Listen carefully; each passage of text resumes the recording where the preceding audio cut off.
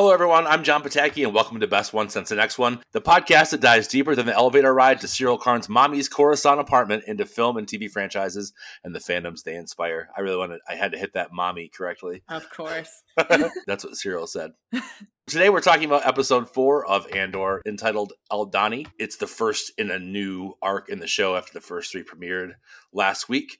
Today, joined by our Star Wars correspondent, Stephanie Cole. Hi. Sorry we did it without you. Some weirdo took over last week, and we just yelled about Andor for 25 minutes. Parent-teacher night. The perils of being a teacher and a Star Wars fan is parent-teacher night is the night after Andor, but it's only once a year, so now it's out of the way.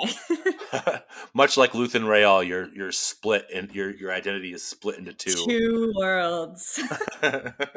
Put on your game face, put on your rings, and put on your game face, and head into the conferences. Teacher wig and go to the parent-teacher night. Here's my special teacher wig. Yeah, I'm glad to have you back because there's clearly a ton to talk about. As listeners know, Rogue One is your favorite Star Wars movie. So I just wanted to check in, as a Rogue One super fan, how are you feeling about Andor so far? I think I have an idea, but it's so fucking good. I mean, it's perfect. It's perfect. It's absolutely perfect. I am feeling like I felt when I watched Rogue One for the first time, but more so because the way Rogue One felt like it was familiar Star Wars, but new and different at the same time, this is even more that. It's a whole new world of Star Wars, and I'm just over the moon. It's exactly what I needed it to be and more. Yeah, absolutely. It feels like Rogue One was the dipping your feet in the water, and they're like, okay, fans can handle this tone.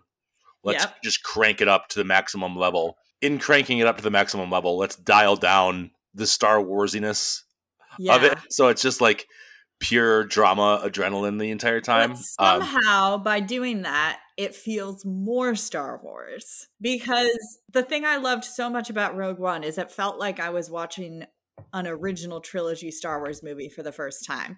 Because it wasn't paying homage to everything it thought Star Wars had to be while it was telling its story. It was just telling its story in the world of Star Wars, which is what the original Star Wars trilogy was doing. That's the whole point. It didn't hold anyone's hand. It didn't explain what we were seeing. It was just a extremely sincere story that took itself very seriously in a world that was absolutely insane. And I think that it's funny because this show has made me look back at Star Wars stuff that I thought was really great and be like, oh, maybe it wasn't as good as this was. You know what I mean? I'm so glad you said that. I'm so glad you said that because it really, and not to put those other shows down. Yeah. I think it's possible to feel this way about it without being like, oh, those sucked, because they weren't bad. No, when I loved those shows, I was genuine in my love, but this is just really showing a new way of doing things that I'm like, oh, wait, no, this is it. This is what I want. This is I talked about a little bit with Mark, but it's this is Star Wars growing up with my sensibilities. It's the perfect blend of the type of movie that I like, which is that real dialogue heavy, quick talking, spy thriller, espionage drama, and then just overlaid over top of something else I just happen to love just as much, if not more. It's so well done, and it's so rooted in a sense of place and time, and the themes and the mood and the tone are all so set that you kind of go back. It's kind of feels like I'm lactose intolerant. Mm-hmm. Believe me, this is going somewhere, but I'm not just I'm lactose intolerant. I have to go eating non-dairy, the Obi-Wan and Book of Boba Fett were and non-dairy ice cream, almond milk ice cream or something. And you're this is really good almond milk ice cream. Yeah. Oh yeah, for sure. Like the Ben & Jerry's non-dairy, no sponsored content, but that stuff's good. It's eating that and be okay, this is good, but this is the full fat. This is the a Culver's custard of Star Wars shows. And I really think that people at Disney and Lucasfilm are going to take notice of the response to that. I really hope so. I do like bump up against people that are like claiming it as an adult Star Wars show, because it's definitely more mature themes and things like that. It's just like, we don't have to do that, everyone. We don't have to like make it an identity, you know? Yeah, a distinction I definitely want to make is this does feel grown up in that it's not all action, all creatures, all the sort of fun parts about Star Wars all the time. It feels like one of the Star Wars novels. It's very character heavy. It's not afraid to really slow burn its story and its themes, and it's really it's grown up not in like that it's got like, you know, it's R-rated and it's so edgy. It's grown up in that it's expecting an engaged, patient audience to engage with its story at the level that it's engaging with us.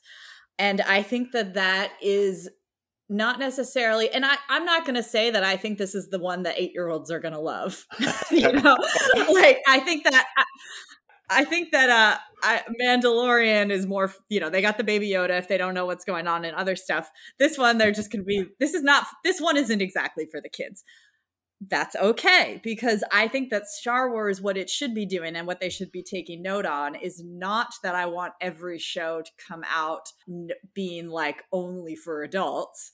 I just want Star Wars to take note and say we can be anything, because that's my favorite part of Star Wars, is that you don't have to feel like Star Wars to be Star Wars, and that you can do any story, any genre, any tone within the universe without having to worry about making it a good Star Wars thing. Just make it a good story and put spaceships in it, and boom, it's Star Wars, because that's the magic of Star Wars. I have to wonder too, well, like, first of all, you're saying that kids don't like a bunch of people in a white room talking about arrest reports and things like that. Yeah, that's you know, every kid loves those dramas set at the CIA. They love bureaucracy. You know? As a father of two young boys, I know that they love bureaucracy more than anything else. The aspect that like Tony Gilroy isn't a Star Wars fan first and foremost, he's beholden to his characters and his script.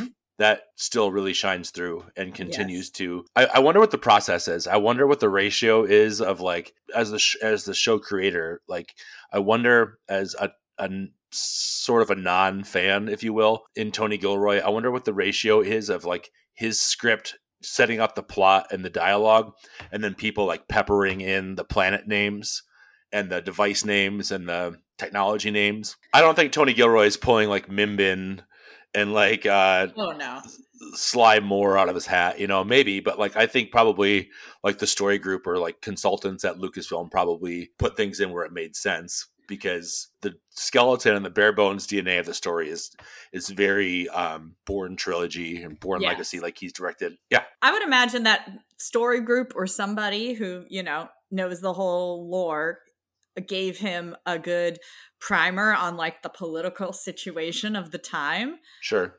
And then he just went with it, and that they helped, you know, fill in the details. Because the thing I love about Star Wars is that I think the political intrigue and complication, I think the political stuff is awesome. Me too. Despite the fact that it was like the thing that everyone ragged on in Phantom Menace, I think the political intrigue stuff is fantastic. And I've always loved stories set during focusing on the political side of the Empire, especially when the Senate is still around, but like it's all for the Empire. And then these competing factions within the Empire, the ISB has control of Coruscant, while this branch of the Empire has the Navy, and then this and that. And I think it's really, and then you've got all these different guerrilla groups and things that are forming. I think it's fascinating. And I think that it is so, easy to just relate to real world historical political situations, that it's not that hard for somebody who doesn't really go here in terms of Star Wars to just write a really good political thriller set in this world, because it's, you know, based off real life political situations. So it's not that hard. Oh, okay. So you just explained to him the ISB is the imperial version of the CIA, and this is their base on Coruscant. And he's like, okay, cool. And they have this thing. They have inter-political rivalries with other branches of the Empire. So this will be a thing that could happen. And then this is the relation of the Senate to this. It's like it's pretty straightforward. It's just in space. You know what I mean? Right, So right, like right. somebody who like lives and breathes to write political drama and things like that, like it's actually kind of just a great place to play around and write a Yeah, story. it's And it's perfect. not that hard to like just get it. That's one thing I always loved so much about Clone Wars and even parts of certain seasons of Rebels, especially the ones that had a lot of Imperial stuff going on in them, was that political stuff. And I just think that Star Wars is sometimes at its best storytelling when it's doing that. Probably because it's kind of back to its roots and saying, hey, our political stuff and like these like real aspects of history are some of the most interesting parts of the story. So it's my favorite part of Star Wars. So I'm living for this. I just really can't believe how much it's come around, because there's always that part of me that's like the banking clan and the trade federation stuff that really tugged at me. I was like, what is that about? There's like a banking planet that's so cool, but everyone else was like, oh, it's so dumb. Like it's the most boring part of the prequels. And I was like, no, it's the most brilliant part of the prequels, is because it blows out the whole universe. This show does it even more, and in such a brilliant way of like kind of step by step. You start at the very ground level with the corpos on Ferrix, and it's like, oh, the Empire like hired out, like it's like a Blackwater situation. Yeah. Like they hired out essentially like corporate mall cop mercenaries to keep the peace because they were spread too thin. That's amazing. Never thought that would be a thing we would see. And then just to see it step up to the, you know, the ISB, who is like, it seems like not lower level, but like maybe the next step up, not quite to the Tarkins. No, they aren't. But they call the shots on Coruscant, which I was so excited to see. Right. They're just doing the little field reports and like just checking in on different sectors, and it's just their little intelligence agency. And that's so cool. Like that whole scene with man, I got to ask you, how are you doing with names so far? Terribly, but I don't care. And it's fun because like this feels like I'm going to keep comparing this to like my favorite HBO shows like Boardwalk Empire or maybe Game of Thrones when it was still good, like the first season. By the way, this is the episode directed by the woman who directed some Boardwalk episodes. And this episode really reminded me of some Boardwalk Empire episodes where it's like just a lot of talking and like pieces put into place, but like it hasn't all come together yet, but you're like intrigued. And you're like, how is this arc going to play out for this character? So yeah, long story short, not great with names right now. I am knowing people as like, you know, I'm like, Scotchgard said to Andor, and then Aunt Petunia said this, and then and then I was like friend and person, and I've been calling Cyril. So he instantly reminded me of a character from Boardwalk Empire, of Agent Nelson from Boardwalk Empire when I first met him. So I've been calling him Space Nelson until I get his name, but I guess I got it that it's Cyril now.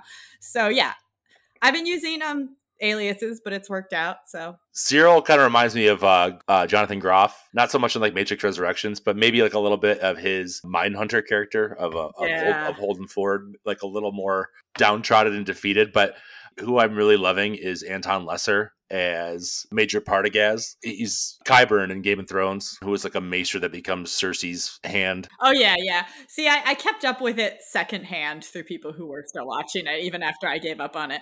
But I was so happy to see him here because they're just eating with these British actors. Like they just have this treasure trove of amazing talent that everyone's just crushing, even their little bit parts. There's a character that Deidre talks to for like 2 seconds, and I was like, I want to see more of that guy. He's great. Like the guy that tells him to go see Blevin herself. I was like, this guy's cool. What's his deal? I want to see more with him. So maybe we will. Setting the stage for that, let's move into a little bit about episode 4.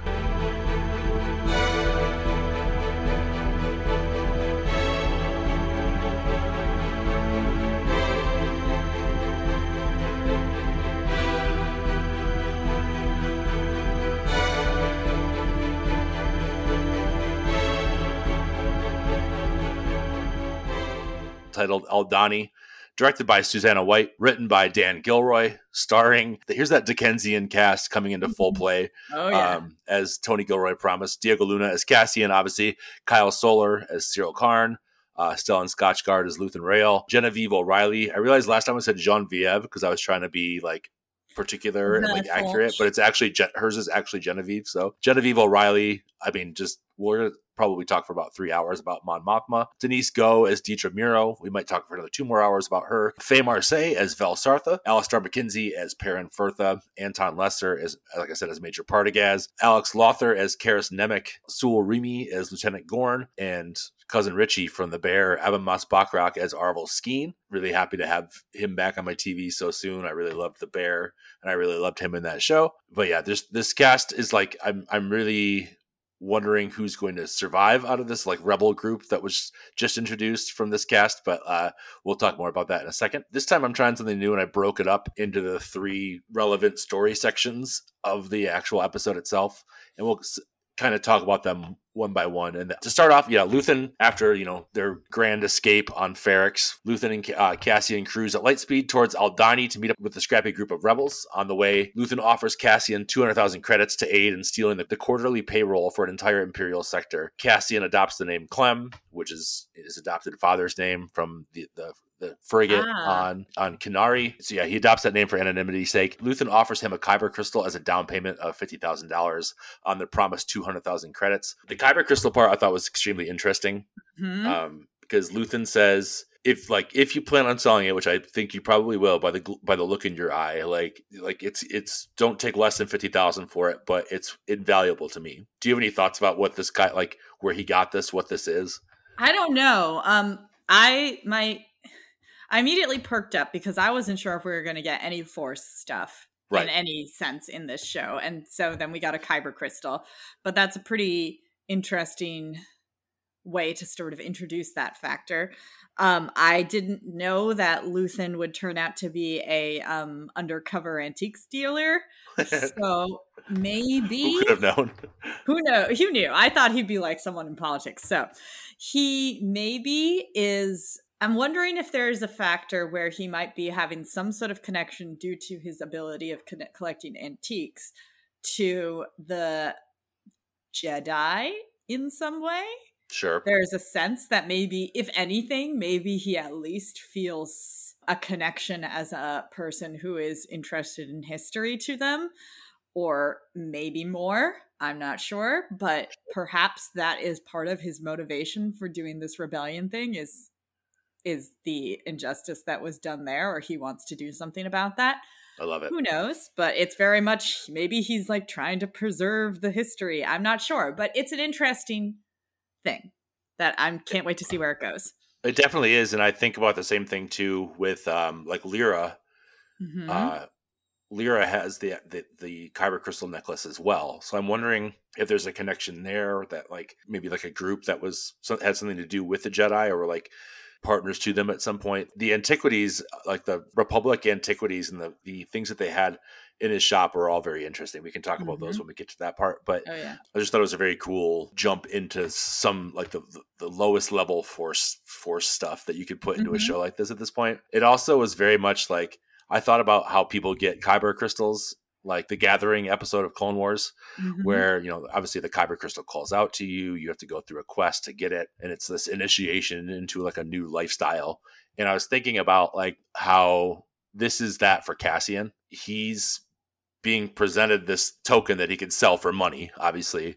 And it's really just, it's bringing him into a whole new world. It's his first steps into a larger world, but it still has to do with a Kyber crystal, but in a completely flipped kind of way. I loved the scene between the two of them. The dialogue there was amazing and really revealing, like the fact that Cassian, every rebel sector that he knows about so far is like all the same to him, and the most important thing to him in this moment is living, which obviously we know how that ends for him in Rogue One, and how it flips from the most important thing to him is to stay alive, and it flips completely to he would die for the cause. He would do anything to complete the cause, up to and including death. It's just a really good reminder that we're still in the very beginning stages of this journey for Cassian. So yeah, the two meet up with Vel Sartha, who I love, and Luthen attempts to fold Cassian into an already existing plan at the last minute. Does not go well. They fight with each other. Again, another really amazing back and forth conversation. You really start to get the idea of how tenuous this rebellion is. Yeah. in these Yeah, scenes. it's So not established. and any wrong move could unravel it at any point. So she reluctantly agrees to take him on. Then Vel and Cassian take the long way back to avoid detection. Vel reveals that the target is not just Imperial payroll, but it's housed within an armory.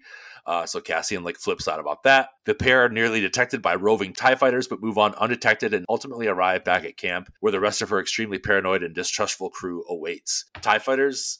Oh my God. I have Let's something do to it. Go. say about this You would part. have something, so just take it and run. All right. I love TIE fighters. They're one of my favorite ships in Star Wars. I have a TIE fighter tattoo. This moment just took my breath away. This is why this show is so good. And I'm trying to find a way to put it into words. When these characters are walking across this stunning landscape, clearly filmed on location, I'm not sure where, looking like they're in Game of Thrones or something like that, gorgeous, Moors, looking like they're in that movie, The Northman. Did you see that movie? That movie rocked. No naked volcano fight. Naked volcano fight, but a landscape like that. Sure. And they're in these little shepherd outfits. They don't even look particularly Star Wars. The camera angles, the way the camera is moving doesn't even feel like Star Wars. And then they hide, and then TIE fighters just come screaming by. And the way the TIE fighters are shot is not even how TIE fighters are normally shot in Star Wars. But you hear that sound and you see them, and they're still TIE fighters. It feels like seeing TIE fighters for the first time again. Absolutely. It felt like how it must have felt in 1977 to see a Star Destroyer over your head in the screen for the first time. It made, by seeing these ships that are so familiar and beloved in such a new context, I felt like it was the most Star Wars moment I've ever seen. And it reminded me of similar moments in Rogue One that felt that way. Like the moment when they're escaping the destruction of Jeddah and you see the ship jump to hyperspace in a long shot, which we had never really seen before. Right, or even the Star Destroyer just hovering in place above a city. Exactly. And somehow this is the most perfect encapsulation of why this show is doing it right, by putting Star Wars into a story that they are simply telling for the sake of the story, and not saying this is how one shoots a TIE fighter, this is how a TIE fighter is treated on film, but just saying, oh, an overhead thing, it's TIE fighters. Masterful. Yeah. And shooting they were from, you see them from underneath. So it's that perspective of inferiority to them. They are imposing. They're threatening. TIE fighters were used to just being cannon fodder. They're just blowing up left and right all the time. And they're kind of like the spaceship version of stormtroopers. They're just there to be disposable. These ones felt like certain doom to two people on foot. You just start hearing the faint scream coming through. It reminded me of I'm sorry for bringing it up, but it reminded me of the Rise of Skywalker when Kylo's were running down Rey, where you just hear that sound building in the distance. And it's okay, a TIE fighter can be threatening. And really, I loved the way that the lack of this show is very, it doesn't use music that much. The music is very held back, restrained. Yeah, it's vibes. Exactly. And so just let the scream of the TIE fighter, that iconic sound, just really shine through. And that's the sound is basically why I love TIE fighters so much. It's all that Ben Burtt magic. And I just love being able to be oh my God, it's a TIE fighter screaming across these Icelandic looking highlands of some sort. I don't even know where they filmed this, but it was beautiful. I do love an in-atmosphere ship. I don't know why. I think it's very cool. And especially over a rustic environment. They set the scene very nicely. The crew's name is Skeen, Terriman, Nemec, and Cinta. Cinta helps Cassian dress his wounds as the rest of the crew debates his viability in terms of the mission. Everyone's very distrustful, insanely paranoid. They know they're in over their heads, but they believe in the cause. And you can tell every bit of dialogue, everyone's just snapping at each other. How I already don't want to do this. You're making it even less of a good deal by adding a new person so last minute. Everyone's very high strung. And again, you can just sense how fragile this budding alliance is so far. Mm-hmm. Andor's handed a data pad while they're eating around a fire and instructed to learn everything there is to know about the mission by the time the morning comes. Very relatable to Cassian Andor in this moment when he's like, can I just finish eating? Like, can I just eat first? Like, can I just have some food? So concurrently, Luthen returns to Coruscant, where he moonlights as an antiquities dealer. Mon Mothma arrives with a new driver, and the two put on a show of pleasantries as they tour a showroom chock full of Star Wars lore. The two move back to a room to discuss new ways to funnel money into the budding rebellion. Now that all eyes are on Mon Mothma, she suggests bringing someone new into the circle of trust. It's got to be Bail, right? It's Maybe. got to be Bail. It has to be. It's got to be Bail. Yeah. Luthen protests, and Mothma heads home to her absolute dirtbag of a husband, who we are not surprised we haven't heard of before. And he's prepping for a dinner party with Sly Moore and Ars Dangor on the guest list. Can you even believe it? And then Can you even believe it? When she gets offended and concerned by his choice in friends, he says that they're fun. Yeah, I just don't like. As soon as she said Sly Moore, I was like, "Oh my god, are we gonna get a dinner scene with Sly Moore in it?" Oh dear God, I wish. Do you think it's gonna happen? That dinner is gonna happen. I want to see in what way those people could be fun. He literally invited the creepiest people, like bug-eyed, clearly evil-eyed Sly Moore. Why is that person fun? Yeah, right hand of Palpatine herself. He's like, yeah, they're fun. They're fun. Like, they're just good at charades.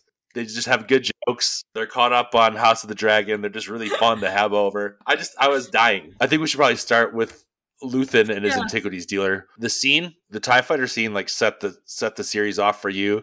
The part where Luthen's putting on his rings and, like you said earlier, his crazy wig, which looks really wild, and then it cuts to his face and it's like perfectly attached to his head. Him practicing being a real person and putting his fake smile on was so chilling, because I really felt the anxiety of any false move means death, and worse than death in his case is the end of a rebellion. They're at such a point where like any false move and the whole thing tumbles over. It's a complete House of Cards situation. Cut to his antique room. I do think that lends a lot of credence to what you were saying about having some connection to the Jedi Order or something, because he's got very specific curios in there, some tchotchkes, but Jedi tchotchkes. What appears to be like fallen ruins from the temple on Lothal, what appears to be like Star Killer from the Force Unleashed video games, like armor in the background, all sorts of crazy stuff,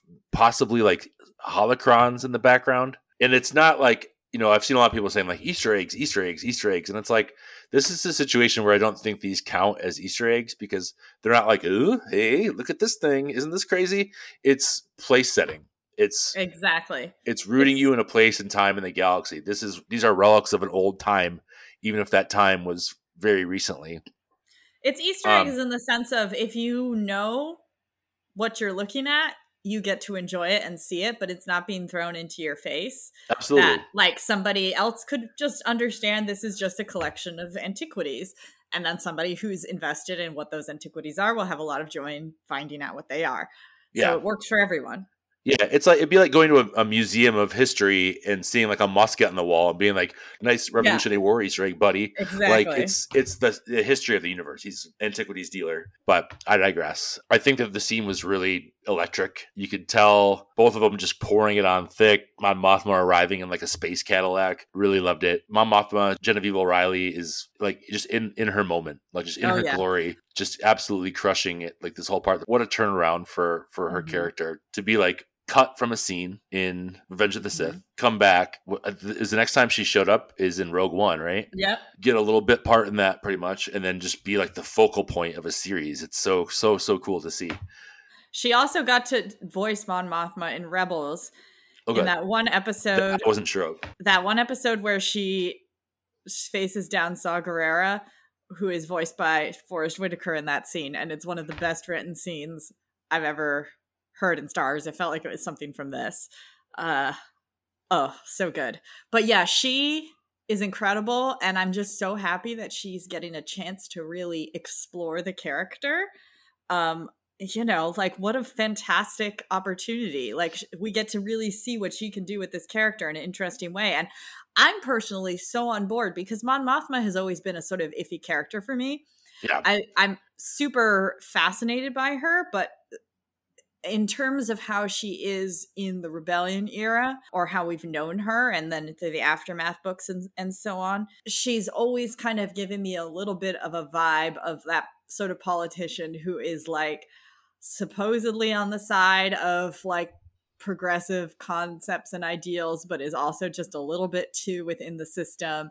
Sure. Just like how Saw Gerrera accuses of her in that Rebels episode, his line is something along the lines of, when the Imperial flag reigns across every star system, I hope that you are at least comforted by the knowledge that you played by the rules.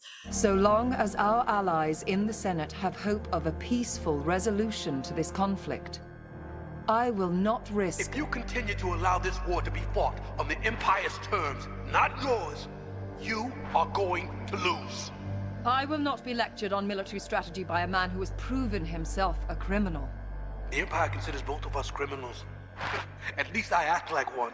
You target civilians, kill those who surrender, break every rule of engagement.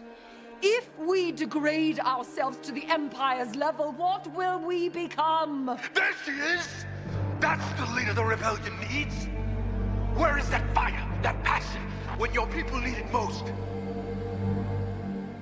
I hope, Citadel, after you've lost, and the Empire reigns over the galaxy, unopposed, you will find some comfort in the knowledge that you fought according to the rules. That's enough. That Amazing. line just is amazing. And it's just, that's, for me, felt like it was Mon Mothma, like, too concerned with trying to, like, keep things above board. But I'm so already seeing that she's much more complicated than that in this, and sort of ready to see, like, what's her story? Like, how did she get into this? What's happening? Why is she doing this? Like, all of these things. I'm really excited to see. Yeah, and her husband did not have to be a dirtbag, but that's such a fascinating choice to me. Yep. Like, what does that? How does that inform us of her as a character later on? How does that inform us of her as a character in this moment? Why is he such a dirtbag? I really love when he said, "Must everything be so boring and sad?" And I was like, "This guy sucks. This guy fucking sucks." But yeah, just must everything be boring and sad is such a funny dirtbag thing to say. I mean, we better get a Sly Moore dinner scene because I just can't even picture. I can't even fathom what that would even look like. Yeah. It's definitely like Chekhov's dinner party where it's like, this is probably going to happen next episode. If not the end of the world. So yeah, elsewhere on Coruscant, a new character enters. Dedra Meero attends a Security Council meeting inside the Imperial Security Bureau on Coruscant, where she's clued into the incident on Ferrix from the first story arc through a colleague's report. Meanwhile, Cyril Karn and his like dopey band of like corpo mercenary enforcers, all his buddies from Ferrix are relieved of their duty by Lieutenant Supervisor Blevin, and Imperial Control takes over their sector. It's really funny. I think it's the next scene or the scene following that where Dedra's like assistant is like, I'm reading this report, or like they spelled Ferrix wrong. Like they spelled the name of their home damn planet wrong. That's such a great little flourish.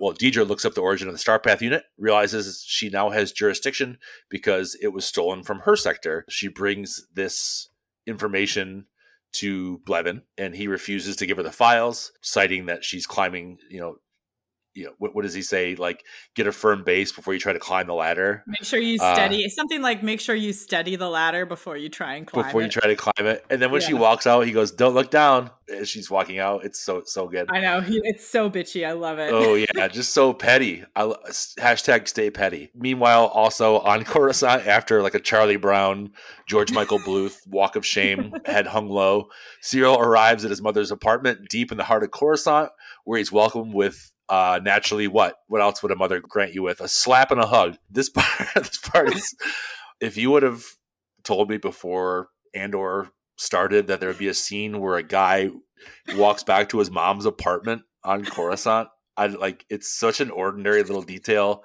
and like the nooks and crannies of Coruscant. It reminds me of my like grandma's hallways of her apartment complex. So it feels very grounded and very like realistic. But like he goes back, he gets fired and goes back to his mom's house. Like, I mean, pretty relatable. I don't know. I don't know. It was people have wild. been there. I am like, where is this going? I don't know. Yeah. And it simultaneously makes him more sympathetic and like 100 times more creepy too. Like, Going back he just to goes back to Mommy's his place, I'm mom like, right away. uh-oh. And it's like, oh, it makes so much sense. I didn't get to speak about this part with you when you were here, but like in the first 3 episodes where he, you know, it's revealed that Cyril like tailored his own uniform.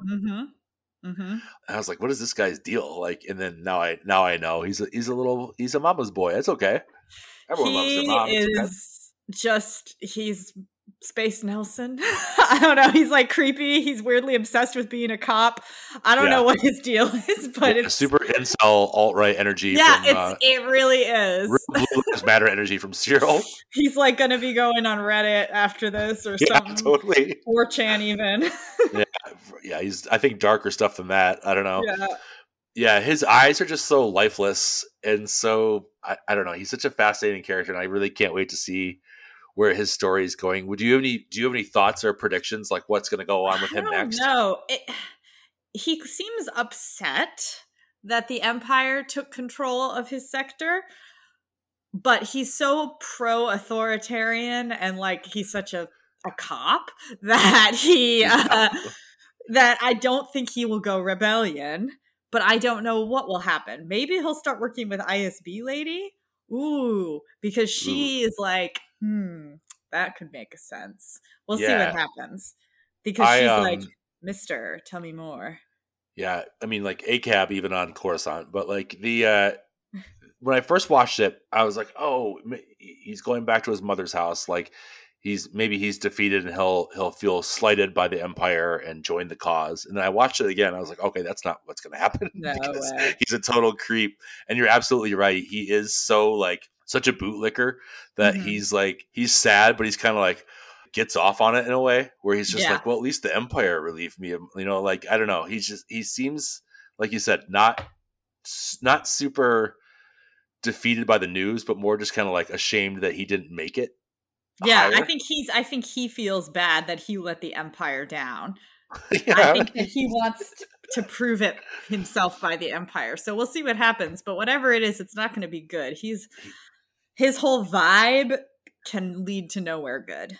He did have a very like dog that just peed on the floor look to him, where he's just like, I'm sorry, I didn't like, and he, you know, then he heads back home. I don't know. It's such a fascinating character because it's like, what could this be? Where I wonder if he'll just go super manic and like super over the top, you know, because he's really by the book. So I wonder if this will make him like snap and be like, by all means necessary, find Andor. By all means possible, expose a budding rebellion. You know, I was going to say I'm fascinated also by this Dedra person.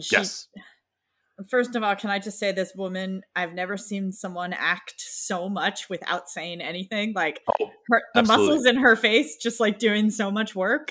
A lot of mouth acting. A lot of mouth acting. Her, jawline muscles, ambassador is going crazy. Like this is very, very just like, I want to know what's going on with her. But like whatever they're setting up with her, I can't wait to see where that's going.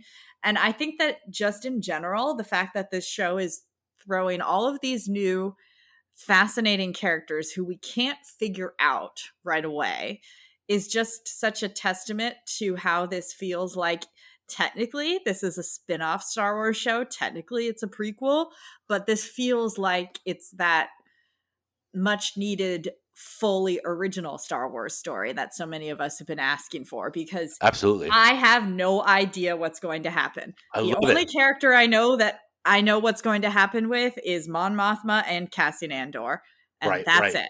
And exactly, literally everyone else I could not tell you, but I can't wait to find out, because nothing that they have done has suggested anything less than great storytelling. So I can't wait. I can't wait to see it.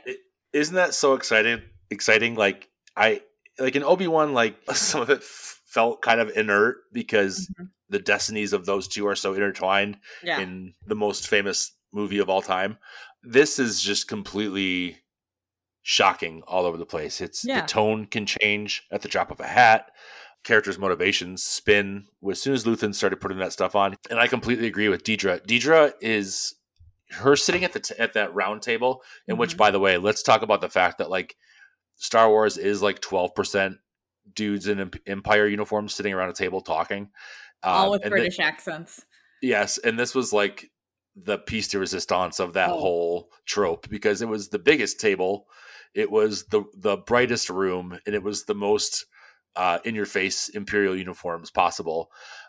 When she's sitting at that round table and listening, and like the story of what was happening on Ferrix like catches her ear, because she's not really clued in, but then as soon as she hears that, her head kind of tilts up, and then she's fully locked in, but without saying anything. Her eyes are just like darting around the room, and it's you kind of understand her whole character, not what's going to happen to her, but you kind of know who she is just from that introduction.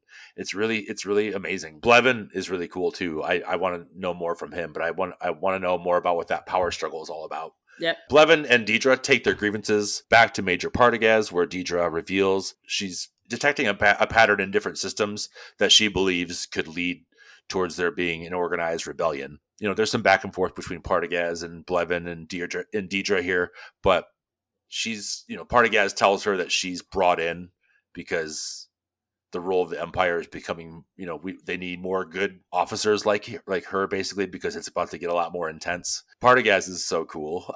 He's such a bad guy that you love to hate. And that line that he says about like, do you know what we are? And she, Deidre reads from the manual, and he's like, that's great that you just could recite that word from word, but we're actually a healthcare institution. That.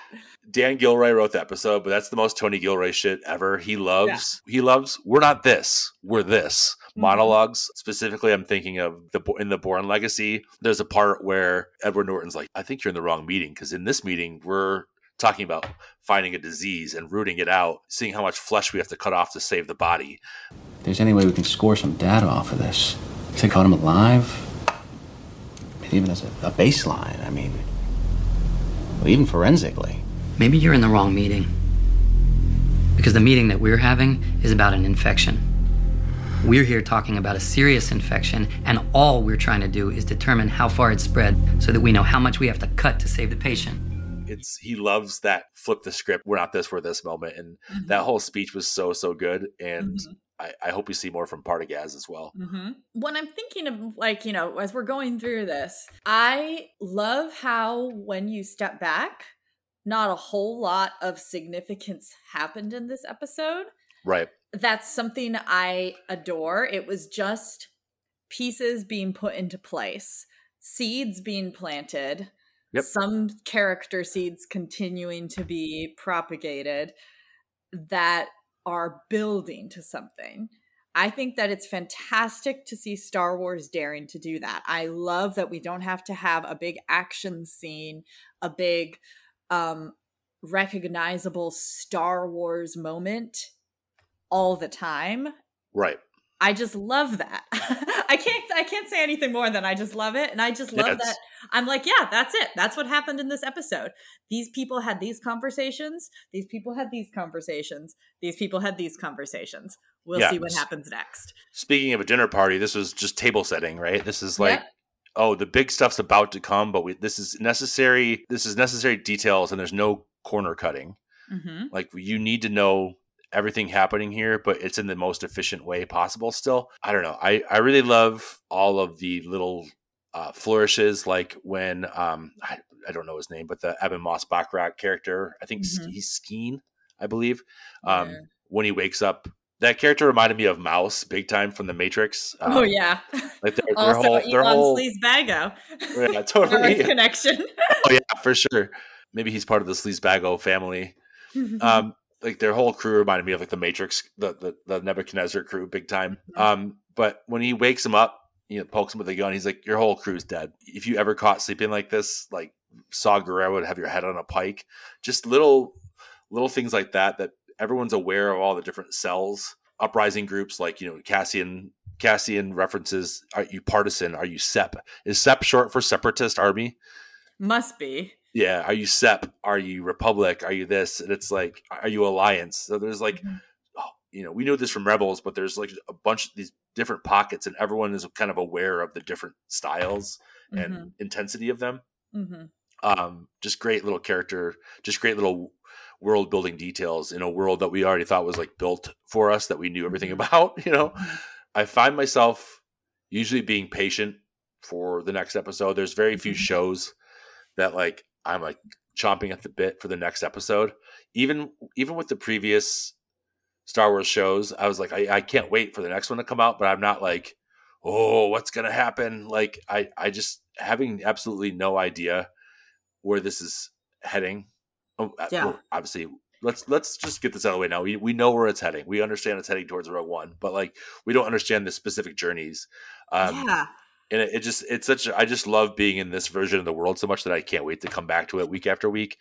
It's one of the rare instances where I'm like kind of disappointed they didn't put it all out at once, but I would have already devoured it. So I'm happy with the idea of just like sitting with it week to week and letting it settle in.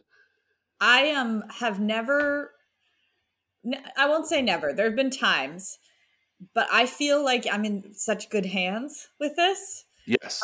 It feels similarly to how I felt during Bad Batch or some of the latter seasons of Rebels, where I just was continuously impressed so much that I didn't have to be concerned that I just feel like I know they're going to cover it. You know what I mean? Like Exactly. I don't have to worry that this interesting thematic thing that made me go, I don't have to worry that that's not going to get explored to its full potential, because I know it will. And I can say that based off of just 4 episodes. And Absolutely.